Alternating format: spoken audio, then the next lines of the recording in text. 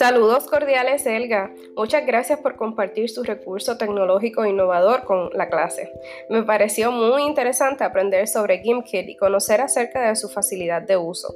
Resulta peculiar reconocer sus características similares a las aplicaciones Kahoot y Quizlet, los cuales han sido implementados como apoyo académico en el aula escolar por esta servidora.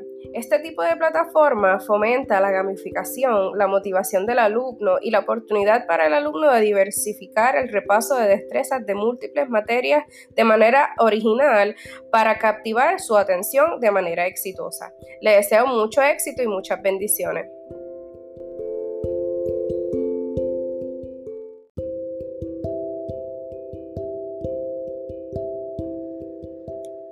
Saludos cordiales, Arelyn. Es interesante continuar aprendiendo sobre cómo las nuevas tecnologías permiten apoyarnos en nuestras tareas diarias y permiten modificar nuestras oportunidades de interacción con los demás.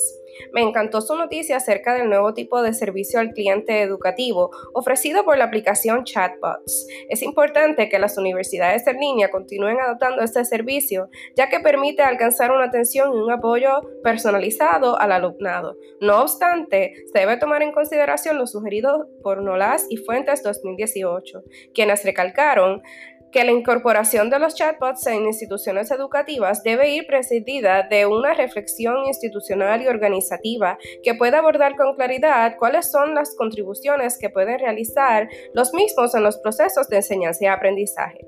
Mucho éxito, compañera.